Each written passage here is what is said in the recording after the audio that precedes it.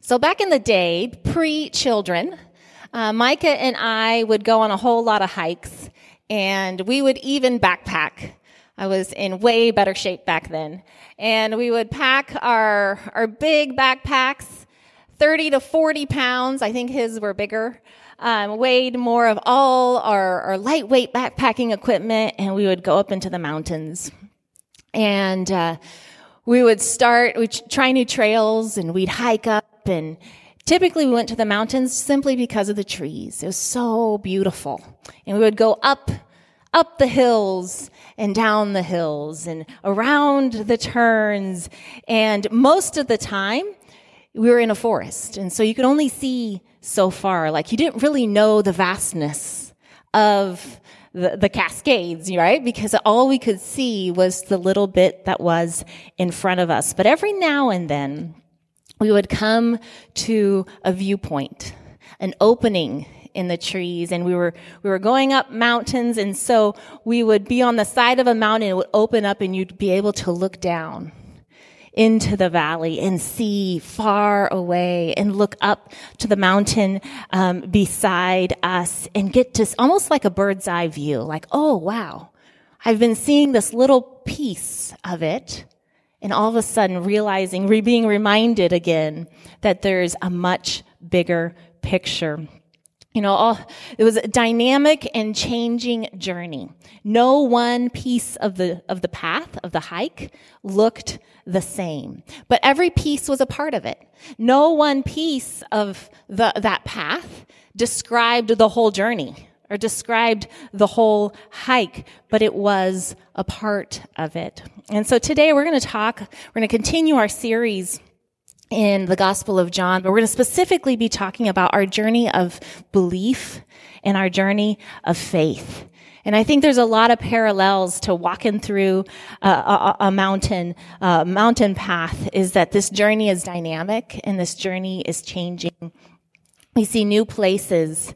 We're invited to experience new places in our relationship with God and in our relationship with people, to see and to experience.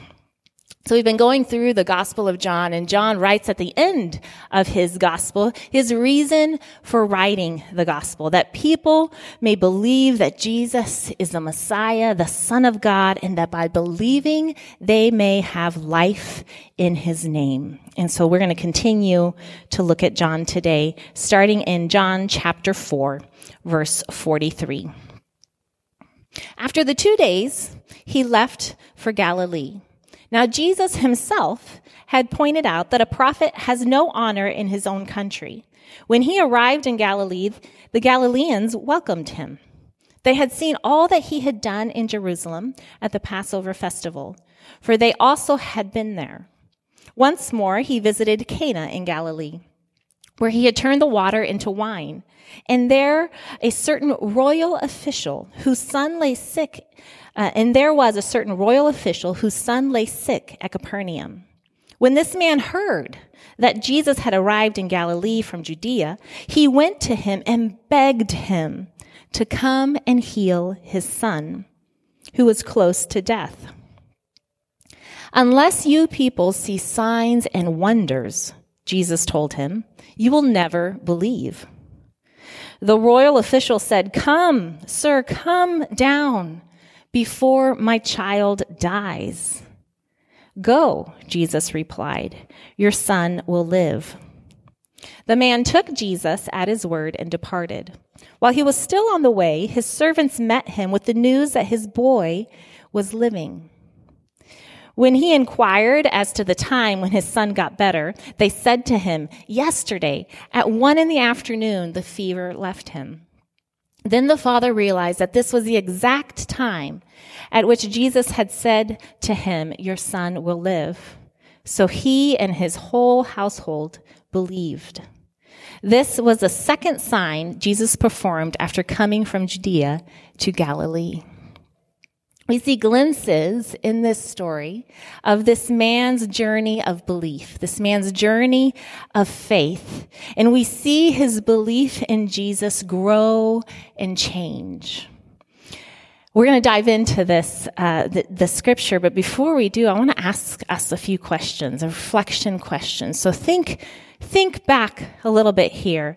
Think about your own life. Let's ask the question, what does it take for us to believe Jesus? What does it take for us to believe Jesus? What does it take for us to trust what God is saying and to live by faith? Where are we hung up on belief? What are the points of struggle for us? The points of confusion, of doubt and pain where we're just not sure. My prayer is that this man's journey will help us be able to reflect a little more clearly on our own journeys. So let's go through it bit by bit.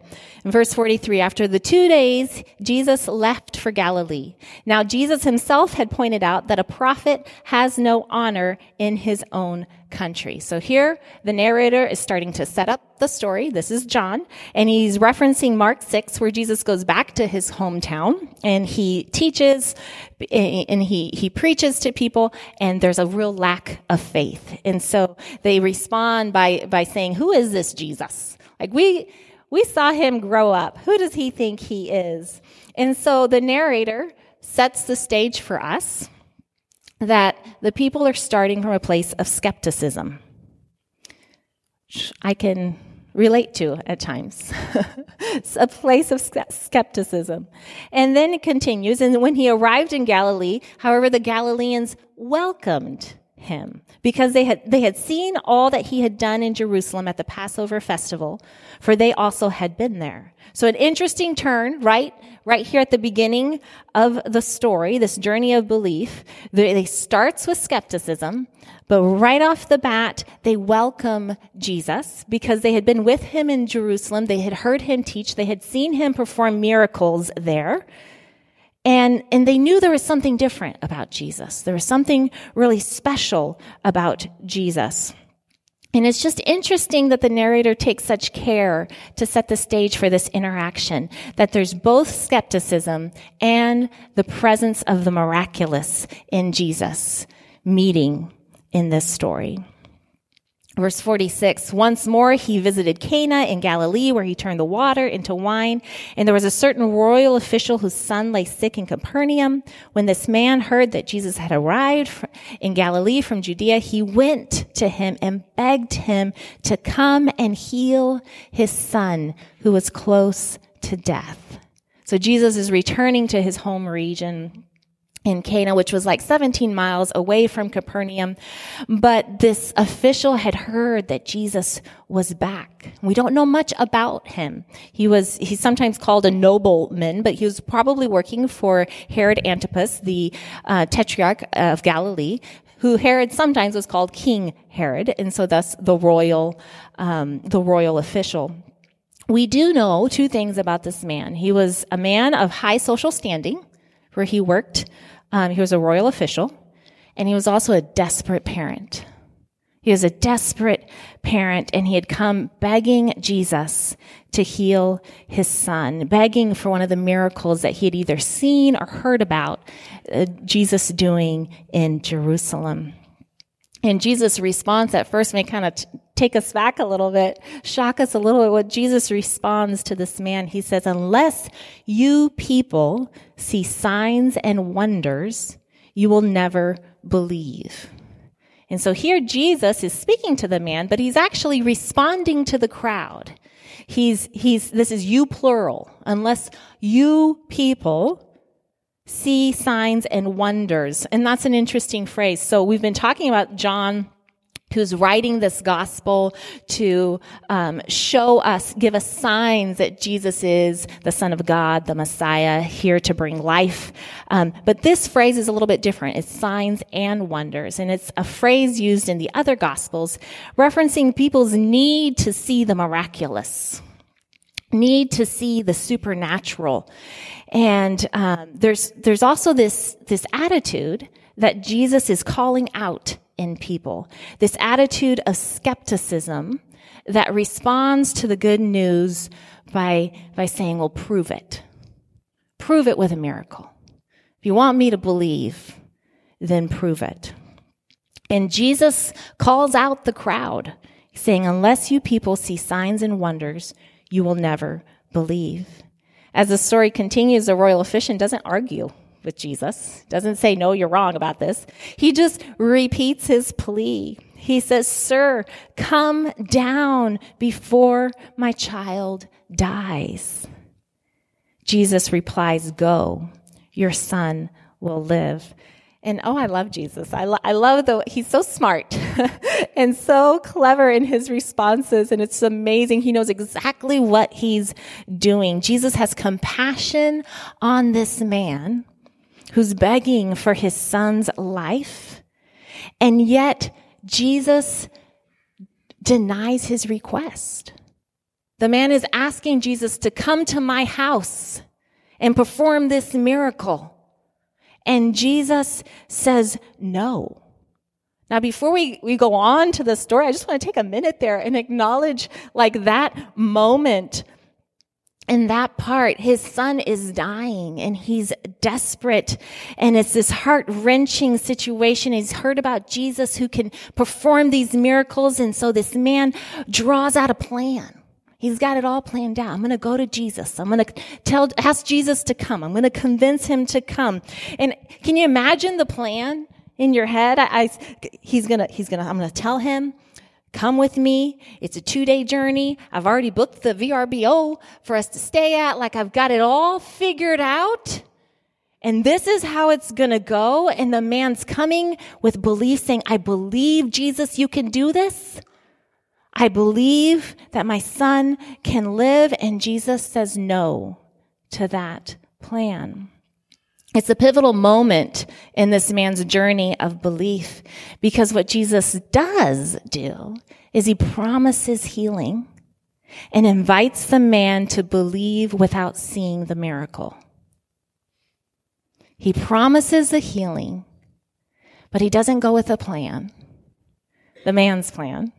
He invites this royal official to believe without seeing the miracle, to simply believe because Jesus said it, to believe not because he sees the miracle taking place, but because of who Jesus is, which John is building this case for, the Son of God, the Messiah, who brings life to all who believe. And so the royal officials left with this pivotal choice, this fork in the road, metaphorically speaking here, to go home and trust and believe that Jesus will heal his son from afar, or to stay and try to convince Jesus to come home with him and heal his son the way he's comfortable with, the way he has envisioned in his mind. This pivotal moment of belief, Jesus responds with a promise and an invitation, not what was expected, and certainly an invitation that required more of the royal official. It required more trust from the royal official, more than he was prepared for in that moment. It required him to obey before seeing the resolution. We continue in this verse, and John writes, the man took Jesus at his word and departed. The man took Jesus at his word and departed. The man chose to trust, chose to believe, chose to follow the instructions without seeing the miracle. And this is what faith is. This is what faith is, to believe what Jesus says and then act upon it. And we see this man acting upon it. Hebrews 11, verse 1 describes faith this way.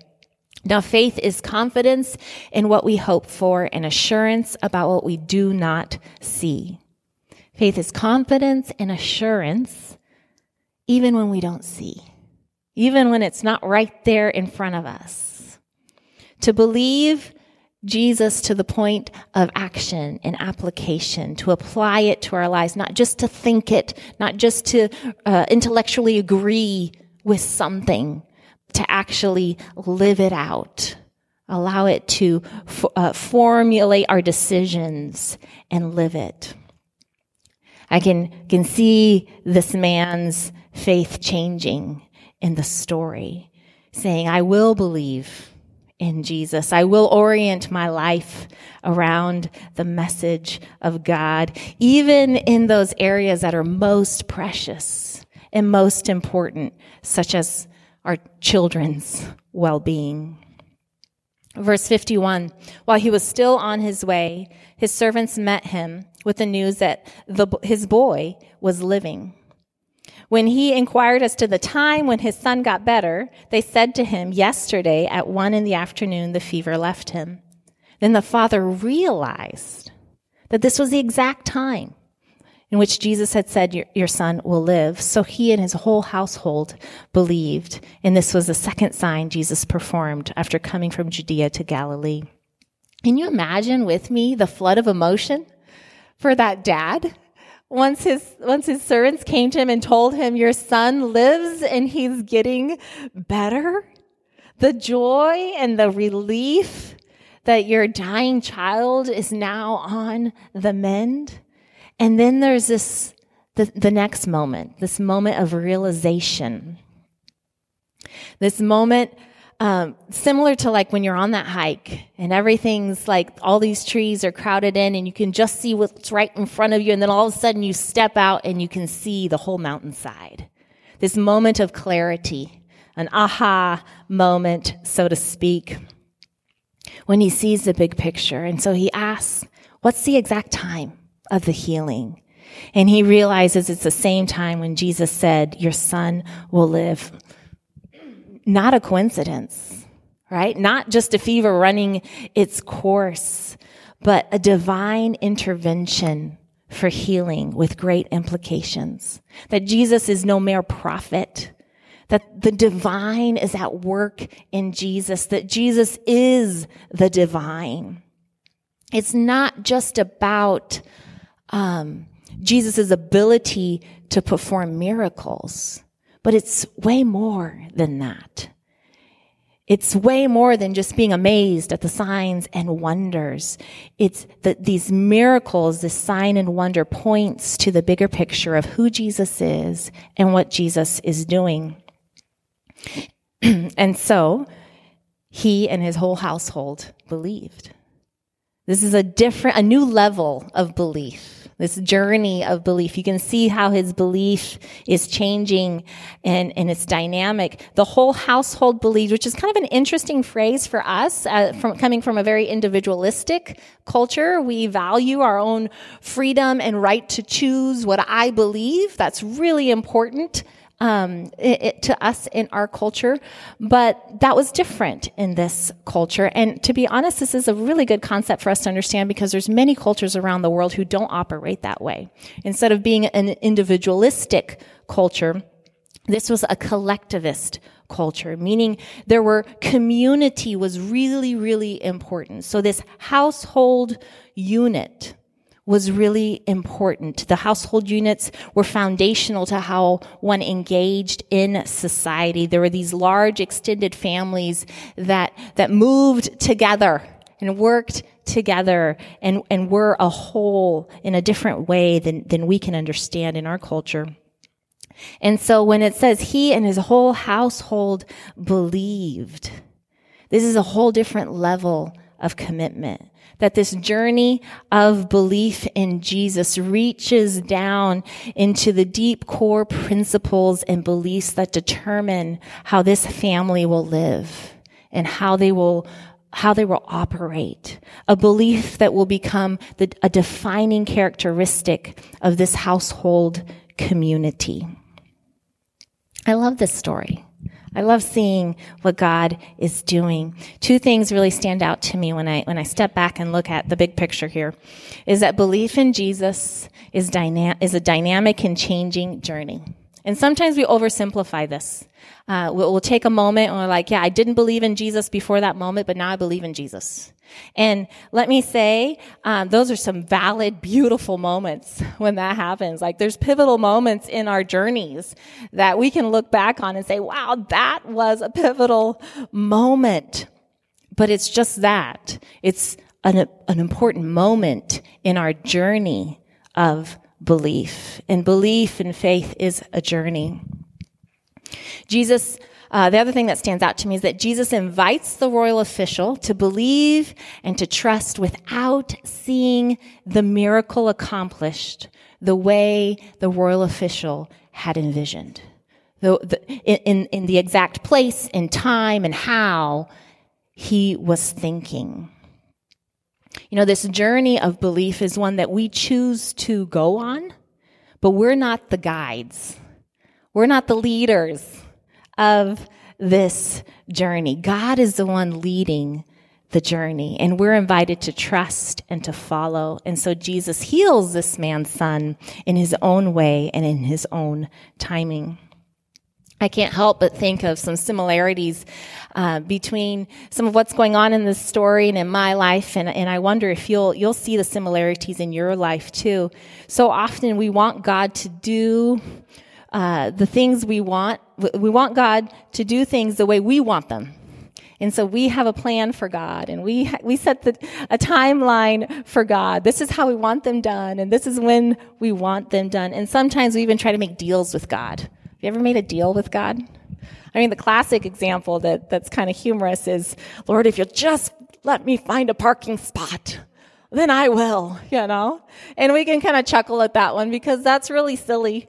But it doesn't feel so silly with big things.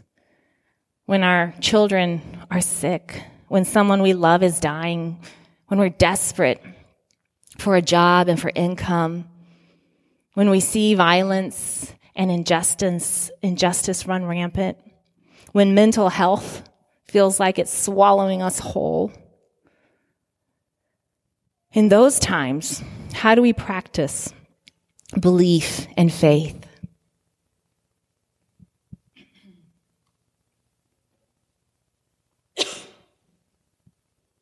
This last week, Micah and I and Jamie and Tony, we got to go to Seattle, and we attended a conference called the Inhabit Conference put on by the Parish Collective. And it's a conference we've been going to for multiple years because we just love this conference.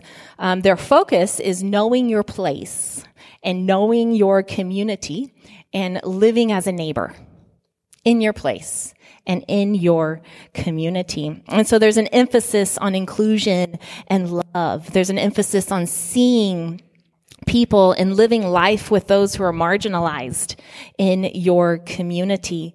There's an emphasis on loving our neighbors through social justice and seeking the prosperity of all those who live in our community.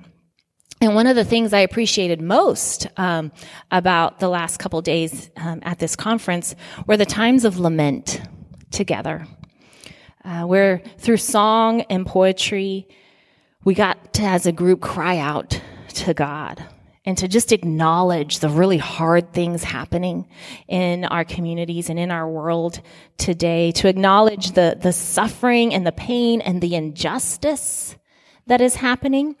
And then in the same moment, also be invited to lean into hope, the hope of healing and wholeness found in Jesus.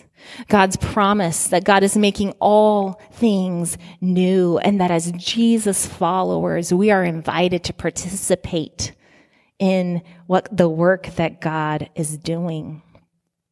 So coming back to this journey of belief and to these questions that we're asking of ourselves, what does it take for us to believe in Jesus? What does it take for me to trust what God is saying and to live by faith day in and day out?